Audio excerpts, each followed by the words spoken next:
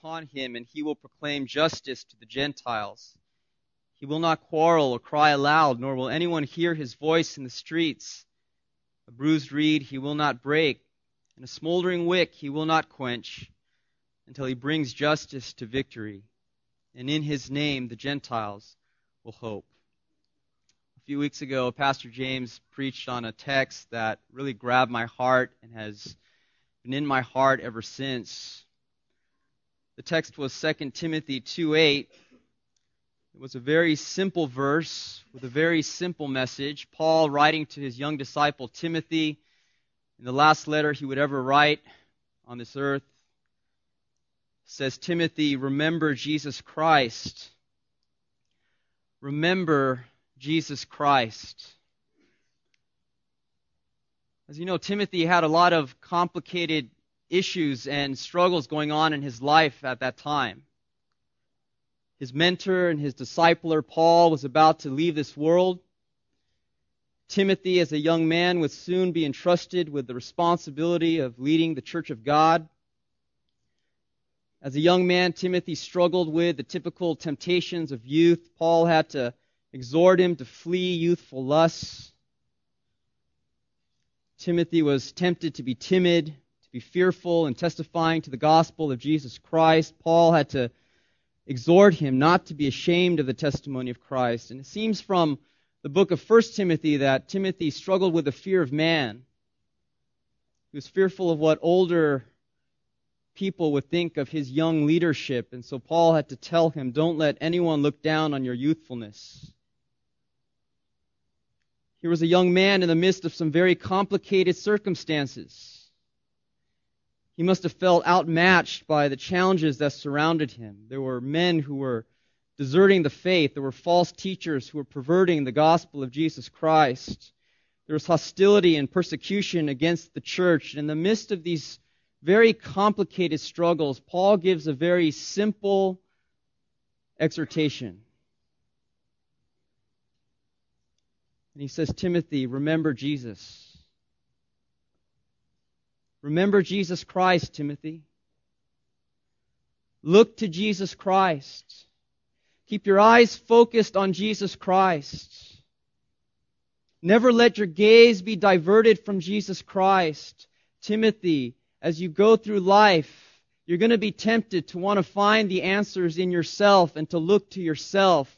You're going to be tempted to want to look to your circumstances and be overwhelmed with your circumstances. You're going to even be tempted to look to your own sins and your own failures and be overwhelmed by a sense of inadequacy. Timothy, look to Jesus. Look to Jesus. Remember Jesus Christ, risen from the dead, the offspring of David, as preached in my gospel. Timothy, there is power in simply looking to Jesus Christ. The writer of Hebrews understood that there was power in looking to Jesus. He said in Hebrews 12, verse 1, let us run with endurance the race that is set before us, looking to Jesus, the founder and perfecter of our faith. The Apostle Peter understood that there was power in looking to Jesus. When he looked to Jesus, he was enabled to get out of the boat and to actually walk on water toward Jesus. But when his eyes were diverted to the wind and the waves, he began to falter and he began to sink. We all understand that there's power in looking to Jesus. I've been a Christian now for 17 years. And through that time, I've learned that my sins are very great. I've learned that there is sin not only in my sin, but sin in my righteousness. I've learned that I live in a world that is utterly inhospitable to my faith. I've learned that suffering is real. I've learned that there are problems that I encounter and that Christians encounter that don't seem to have any answers. But I've also learned that if I keep my eyes on Jesus, He will produce His fruit in me. I've learned that if I keep my eyes on Jesus, He will be faithful to lead and to guide me. If I keep my eyes on Jesus, He will restore my heart and fill me with joy. If I keep my eyes on Jesus, He will use me by His grace and do His good work on me. You see, we've learned what Paul was telling Timothy in 2 Timothy 2:8. There is power in simply looking to Jesus Christ. And maybe some of you this morning, you've come this morning and your heart is in need of encouragement. Maybe you've come this morning and your heart is in need of strength. Maybe you've come and you've been beaten and battered with temptation all week and your heart is in need of sanctification. If so, this morning we simply want to look to Jesus Christ, to remember Him, and to receive the grace that comes from looking to our Savior. Matthew 12, verses 14 to 21 presents to us 4 perspectives on who Jesus is, so that our eyes may be focused on Jesus Christ. First, we will see Jesus, divine healer. Second, we will see Jesus, beloved Son. Third, we will see Jesus, tender shepherd. And fourth, we will see Jesus, triumphant King. Who is Jesus Christ? He is healer, Son of God, shepherd, and King. What is He like? He is divine, beloved by the Father, tender, and He is triumphant. Let's look at these 4 perspectives together. First of all, Matthew shows us in this passage Jesus, divine healer. Jesus, divine healer. Verse 14. But the Pharisees went out and conspired against Him, how to destroy Him. Jesus, aware of this, withdrew from there, and many followed Him, and He healed them all. Some of the most precious sections of the Gospels are the parts that don't tell us anything to do. There are no commands to obey. There are no prohibitions to be warned of. There are no responsibilities to be fulfilled. They are just sections of the Gospels which tell us this is what Jesus did. And it's as if the Gospel writers are asking us to take a pause from our life, to stop hurrying and worrying, to stop frantically scattering around, and to just pause and to look at who Jesus is. And this is one of those passages. It tells us of the healing ministry of Jesus Christ. And there are times when I've wished that I could go back in a time machine, if I could just go back for 15 minutes and just see these scenes firsthand for myself. How beautiful would it be? The massive healing ministry of Jesus Christ, in which multitudes came to Him, and He, in His compassionate and merciful heart, reached out in love, and He healed them. How beautiful this must have been. How awesome this must have been. To see lame people walking, deaf people hearing, blind people seeing, demon-possessed people clothed and in their right mind. And it wasn't just isolated events. It wasn't just one miracle here and one miracle there. It was massive crowds coming to Him, surrounding Him with every kind of affliction and every kind of disease. And Jesus Christ in the middle of this humanity of suffering, this humanity which was afflicted, reaching out in mercy and tenderness and love and healing them all. What I would give to see this with my own eyes. How beautiful it must have been. What would have been the look on these people's faces for the very first time after suffering with illness all their life to be healed in an instant. And when Christ healed, He didn't just heal from a distance, but He healed personally. when the leper came to him, filled with leprosy, unclean, dirty, Jesus didn't just say, I heal you, but stay away. But he reached out with his compassionate and merciful hand, and he touched him. The man probably hadn't been touched for years or even decades. He touched him, and he healed him. You see, this healing ministry of Jesus Christ reveals the compassion of God. It reveals the mercy of God. It reveals the tenderness of God. It reveals the pity of God. Hebrews 1 says, in these last days He has spoken to us in His Son. Do you want to know what God is like? Look at Jesus and see Him surrounded by the multitudes of hurting people, and see Him not turning them away, but healing their afflictions. Mark 3, verse 7 gives an expanded account of what we see in our passage. It says there that Jesus withdrew with His disciples to the sea, and a great crowd followed from Galilee and Judea and Jerusalem and Idumea and from beyond the Jordan and from around Tyre and Sidon. When the great crowd heard all that He was doing, they came to Him, and He told His disciples to have a boat ready for Him because of the crowd, lest they crush Him. For He had healed many, so that all who had diseases pressed around Him to touch Him. And whenever the unclean spirits saw Him, they fell down before Him and cried out, You are the Son of God. And He strictly ordered them not to make Him known. For a moment, consider this scene from the perspective of Christ's humanity. Jesus was 100% God, but He was also 100% man. Consider how exhausting and how demanding, how tiring it must have been for Jesus Christ to be surrounded by these crowds, to be pressed upon by this crowd of sick people. People who didn't come to give, but to get. People who were clamoring for attention, who were clamoring for help.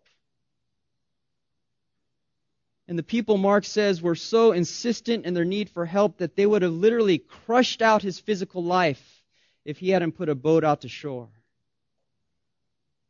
We've heard of sporting events, soccer events, where the crowds are so frenzied they will literally crush a person's life, or even great concerts in which the crowd will be so frenzied that a person will actually die. And these crowds were so passionate about reaching Jesus that they would have literally snuffed out His physical life. And this happened not just once or twice, but throughout His ministry. How exhausting it must have been for Him. How it must have sapped His physical energy. As I get older, my energy level is decreasing, and I get tired just even going to Disneyland on a crowded day. I mean, just the crowds and the heat and the noise and people jostling upon you. What would it have been like for Jesus to be pressed upon by the crowds day after day? And yet, how did He respond to these needs? Did He bark at them in impatience? Did He lose His temper or lose His cool? Did He tell them to get in line? Did He yell at them and ration His care to the most needy? Not once do we find that He ever spoke an irritable word. Not once do we find that He had a limit to His compassion and said, no more. But our text, verse 15, says simply, He healed them all. He healed them all. Everyone who came was blessed, and everyone who asked received. For the Son of God did not come to be served, but to serve, and to give His life a ransom for many. How characteristic it was of Jesus to minister in this way. How like Jesus it was to give His life in this way. How like Christ it was to pour out his life to the suffering and to the needy. And the truth is that he ministers to us with a similar heart, with a heart of mercy, love, compassion, and tireless self-giving. I'm so glad that when I come to Jesus day after day with my hurts, my needs, my struggles, my temptations, he doesn't say, Dan, I've heard this how many times? I mean, enough. Can't you just deal with it for once on yourself? I'm so glad that he is a divine healer and that he welcomes all to come and to receive grace and mercy from his hand. The first perspective Matthew shows us is Jesus, divine healer. Let's move to a second perspective. He shows us Jesus, beloved Son. Jesus, beloved Son, verse 17. This was to fulfill what was spoken by the prophet Isaiah. Behold, my servant, whom I have chosen, my beloved, with whom my soul is well pleased. I will put my spirit upon him, and he will proclaim justice to the Gentiles. The sheen shifts in verse 17 from the earthly view of Jesus to the heavenly view of Jesus. From how men perceive Jesus to be to how the Heavenly Father perceives Jesus to be. Matthew quotes Isaiah 42 verses 1 to 4 and brings out the messianic implications of this prophecy. And the simple truth he highlights in this passage is that Jesus Christ is the Son of God. And as the Son of God, he is beloved by the Father who is in heaven. The Father loves Jesus. The Father delights in Jesus. The Father finds great joy in Jesus. And the Father says of Jesus Christ, behold, this is my beloved Son. My soul is well pleased. It's an expression that was echoed at the time of Jesus' baptism. Behold, this is my beloved Son. It was echoed in the time of Jesus' transfiguration. This is my beloved Son, with whom I am well pleased.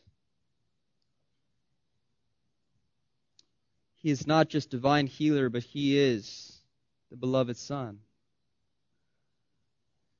Take a journey with me this morning back to a time before the world was created. Take a journey to a time before anything actually besides God existed. Take a journey back to a time before Genesis 1:1, before there was any man, before there was any sun, before there was any earth, and consider that for eternity past, the triune God, Father, Son, Spirit, three distinct persons, yet not three gods, but one God, existed in perfect fellowship, perfect harmony, perfect relationship, and as a result, they existed in perfect joy, because not only did the Father see the full beauty and glory of the Son in eternity past, but the Father had an infinite capacity to enjoy the beauty of the Son in their perfect relationship.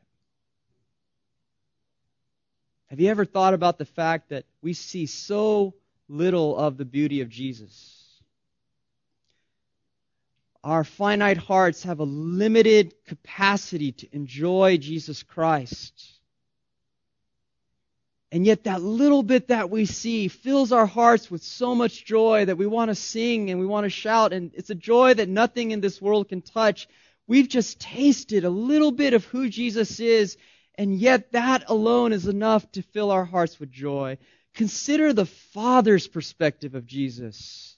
The Father sees Jesus in all his beauty, all his glory, all his perfection, but the Father has a limitless capacity to enjoy the person of who Jesus is. And so it's no wonder that the Father says, I am well pleased with my Son. My heart is filled with delight when I consider my son. I am a happy God. The Bible calls him the blessed God. I'm happy. Why? Because I have a relationship with the Son.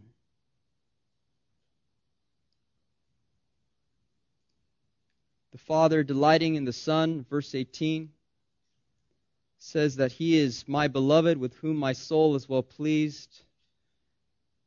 But in that loving relationship, the Father commissions the Son to a mission here on earth, in which he says that he is my servant whom I have chosen.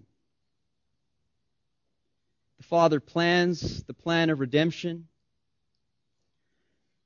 He plans the walk and the road to the cross, in which the Son will give his life as a ransom for many. And the Son comes to earth in fulfillment of the Father's will and dies in our place for our sin, satisfying the wrath of God on our behalf. All of this is an expression of the love relationship that existed in eternity past between the Father and Son. And so the Father sends the Son to earth to fulfill the plan of redemption. Verse 18, he says, I will put my Spirit upon him, and he will proclaim justice to the Gentiles. So not only does the Father plan redemption, the Son accomplish redemption, but the Spirit empowers redemption.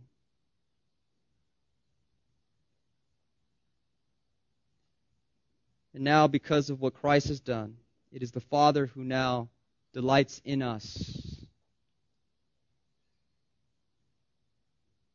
because he sees in us the righteousness of Jesus Christ. Richard Sibbes, in his classic work, The Bruised Reed, writes this: See here for our comfort a sweet agreement of all three persons. The Father gives a commission to Christ. The Spirit furnishes and sanctifies to it, and Christ himself executes the office of a mediator. Our redemption is founded upon the joint agreement of all three persons of the Trinity. And brothers and sisters, what security should that bring to our hearts? To know that it was the Father who was offended by our sins and our iniquities, and yet it was the Father who initiated and planned the scope of redemption. What comfort it should bring to our hearts to know that we have not been saved through the blood of bulls and goats, but through the precious blood of Jesus Christ, in whom the Father is well pleased, that the Father cannot reject us without also rejecting his Son, and he will never reject his Son. For his Son is the person whom he delights in. And what comfort it should bring to our hearts to know that not only did the Father plan redemption and the Son accomplish redemption, but the Spirit empowered redemption, and that the Spirit came into our hearts and testified inwardly to the person of who Jesus is, so that our hearts were raised from death into life, and that it is now the Spirit who lives in us and empowers us and shows us the person of who Jesus is. What security it should bring to our hearts to know that though we are weak, and though we are frail, and though we are sinful, it is the Father, the Son, and the Holy Spirit who, together in the unity of the who they are, has accomplished and secured redemption of sinners. And because the righteousness of Christ has been imputed to our account by grace alone, through faith alone, the Father now looks at us and can say, "This is my beloved child, in whom I am well pleased." Do you feel that when you live your Christian life? Do you feel the Father's delight over you because of the work Christ has accomplished for you? Or are you looking to yourself where you're standing before God? Are you looking to your works, your deeds, your righteousness, and so you feel insecure, you feel guilty, you feel the Father is disappointed in you? because the basis for your relationship with Him is still yourself. Oh, brothers and sisters, Matthew would say, look to Christ. Look to Christ. Feel the delight of the Father over you because of what the Son has accomplished for you. The third thing we see in this passage, Jesus is divine healer, He is beloved Son, and thirdly, He is tender shepherd. He is a tender shepherd. Verse 19. He will not quarrel or cry aloud, nor will anyone hear His voice in the streets. A bruised reed He will not break, and a smoldering wick He will not quench. Matthew begins with a scene of Jesus in the midst of the multitude. He then transports us into heaven to see the Father's perspective of Jesus, and now He brings us right back down to earth. And He shows us how Jesus relates to weak and needy sinners. The main idea in verse 19 is simply this: Jesus Christ is a God of great compassion. He's a God of mercy. Don't mistake this for weakness. No, Jesus Christ is infinitely strong.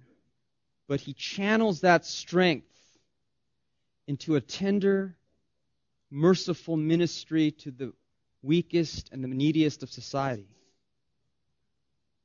See, this is what the religious leaders of Israel never understood.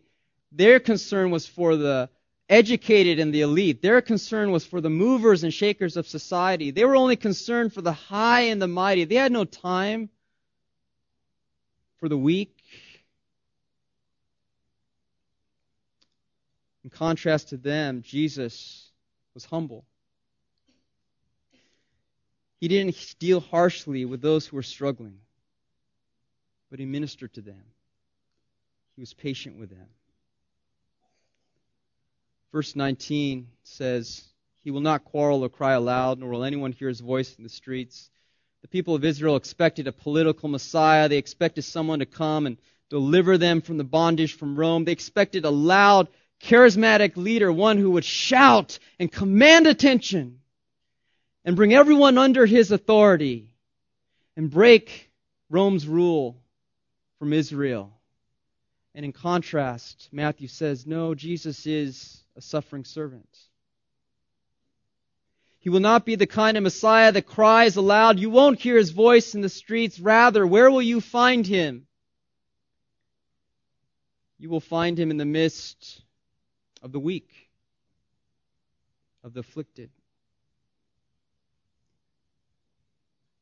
Isaiah 53:3 tells us He was despised and rejected by men, a man of sorrows and acquainted with grief.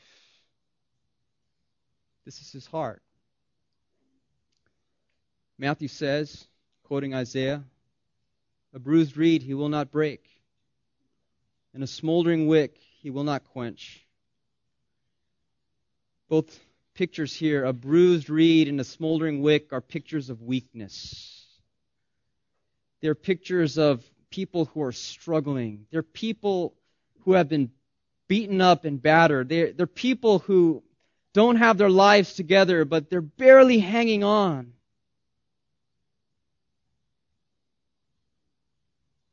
Reeds were common in Jesus' day. They were a penny apiece. Shepherds would take them and cut them and make them into a simple musical instrument and blow music through them. But if they got a little bit bruised, they would just throw them away and get another reed. I mean, there's plenty of reeds around. Why take the time to mend that reed? In our day, it would be like a paper plate.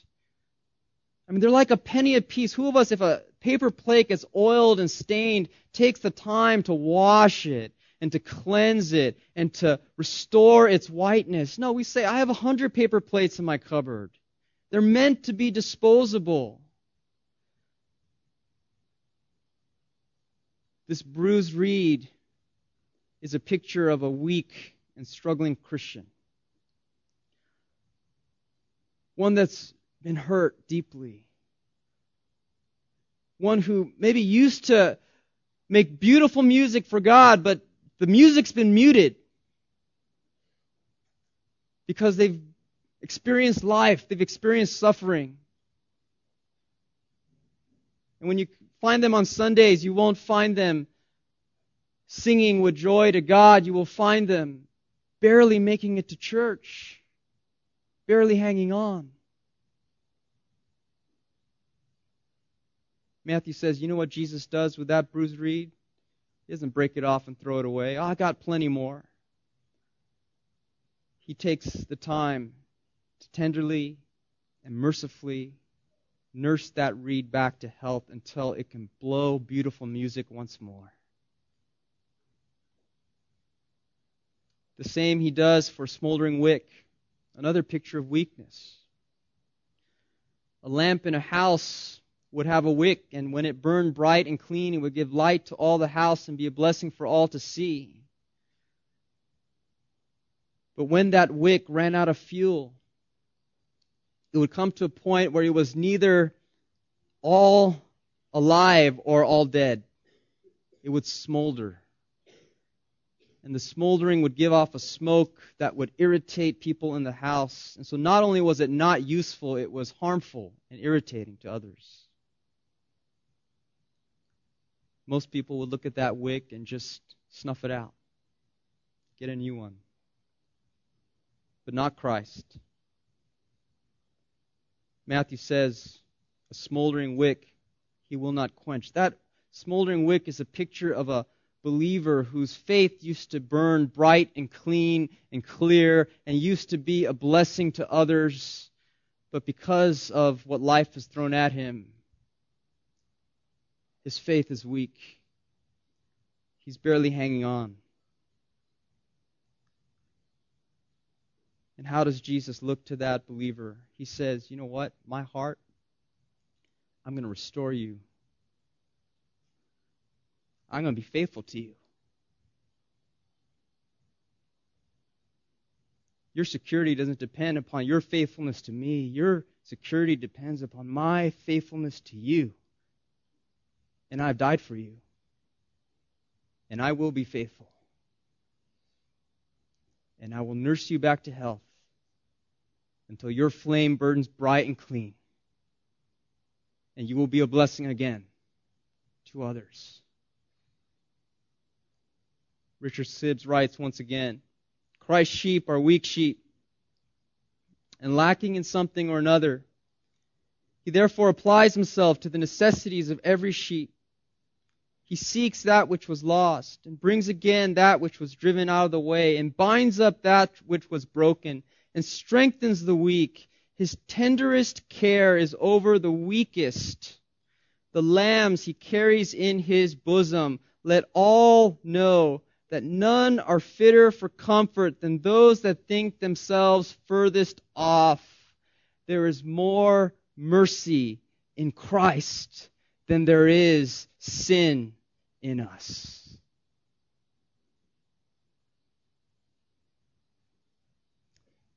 I'm so thankful that Christ doesn't break off bruised reeds or quench smoldering wicks. Because as many of you know, I was a bruised reed and a smoldering wick myself. Many of you know that before I came to this church approximately 3 years ago, I was struggling with depression and despair. I was discouraged to the point where I wanted to quit pastoral ministry and never serve Christ in this way again. My life and my heart have been bruised by different trials and circumstances. And I think if there's any usefulness in my life today, if there's any song of joy in my heart, if there's any way that I could be of service to anyone else, it is only because of this. Jesus Christ, He is a tender shepherd. He will not give up on the weakest Christian. He will hold that Christian, and through His faithfulness, He will perform His work. And He will restore. This is the beauty of who our Savior is. He's a divine healer. He's a beloved Son. He is a tender shepherd.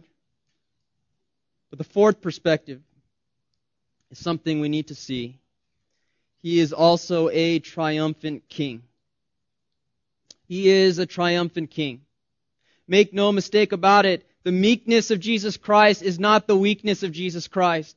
Make no mistake about it, His tenderness is not cowardice. There is coming a day when Jesus Christ will triumph.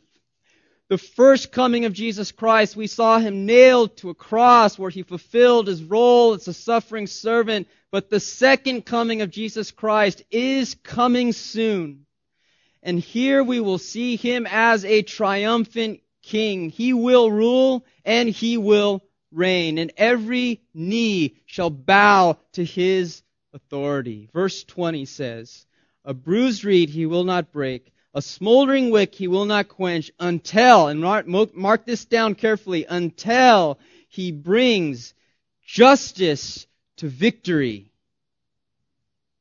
And in His name, the Gentiles will hope. Jonathan Edwards, in his work, The Excellency of Jesus Christ, has written this: there do meet in Jesus Christ infinite highness and infinite condescension. Christ, as He is God, is infinitely great and high above all, and yet Jesus is one of infinite condescension. What a meeting of infinite highness and low condescension do we see in the person of Jesus Christ. As a shepherd, we see His condescension.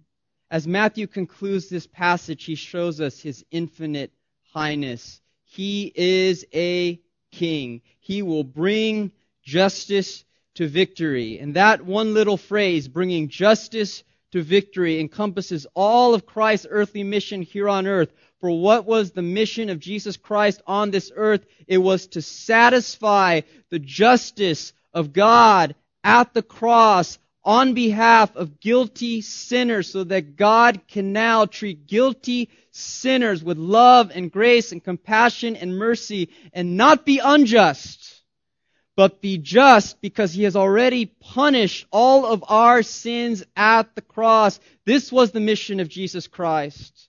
It was to satisfy God's justice. And so when Jesus Christ came, He fulfilled that work on the cross when He died in our place for our sins. And now, as that message goes forward and is proclaimed and transforms lives unto God's glory, the church is being built up. It is being built up in the Gentile world, and all the world, every tongue and tribe and nation shall hear of this glorious message. And the work will not stop until it is brought to victory. And so Matthew says, you see this tender shepherd? You see this divine healer? You see this humble Savior who reaches out to lepers, who heals paralytics, who touches blind men, who has time for the demon afflicted. You see this tender shepherd who nurses bruised reeds and spends times with smoldering wicks. He is a triumphant king. One day, every knee shall bow, every tongue confess that Jesus Christ is the King of kings and the Lord of lords. And one day He will return. And Isaiah 32 verse 16 says, justice will dwell in the wilderness, righteousness will abide in the fruitful field. The effect of righteousness will be peace, and the result of righteousness, quietness and trust forever. He will bring justice to victory. And then Matthew says, in His name, the Gentiles will hope. You say, who's that? That's you and me. That's the non-Jews. That's those outside of the land of Israel. We are those who hope in Jesus Christ. We are those who believe in Jesus Christ. We are those who look to Jesus Christ. We are those who remember Jesus Christ. Our trust is not in a program. Our trust is not in a personality. Our trust is not in an institution. Our trust is not in an organization. Our trust, our hope, our confidence, our joy is in a person. And as we look to Him, we receive the grace and mercy that is in Christ Jesus. One of the great conversion stories of church history is the testimony of C.H. Spurgeon. Spurgeon, as you know, was a famed preacher. He preached to approximately 10 million people in his lifetime. And yet his conversion was in pretty ordinary circumstances. Spurgeon attended a small chapel in which there was only about 15 people. The minister who usually preached there was diverted by a snowstorm, and so a poor, ordinary tailor got up to preach in his place. The man, Spurgeon says, was very stupid. He was obliged to stick to his text, for he had little else to say, and the text was Isaiah 45, verse 22. Look unto me and be ye saved, all the ends of the earth. Spurgeon said he couldn't even pronounce the words rightly. But the simple message preached that day would change Spurgeon's life. The tailor said, this is a very simple text indeed. It says, look to Christ. The text says, look unto me, I'm sweating great drops of blood. Look unto me, I am hanging on a cross. Look unto me, I ascend to heaven. Look unto me, I am sitting at the Father's right hand. O poor sinner, look unto me, look unto me. Spurgeon looked. And his life and church history would never be the same. There's power in a simple look. May God bless each of you richly as you look this morning to Jesus Christ. Let's bow our hearts in prayer.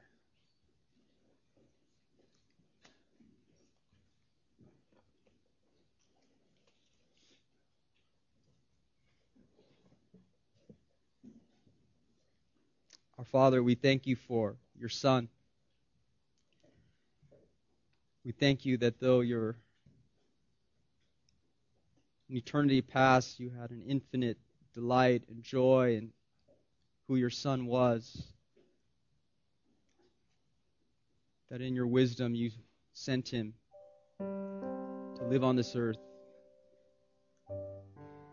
to die as a sacrifice for our sins. You were pleased to crush him, to pour all the holy wrath that we deserved,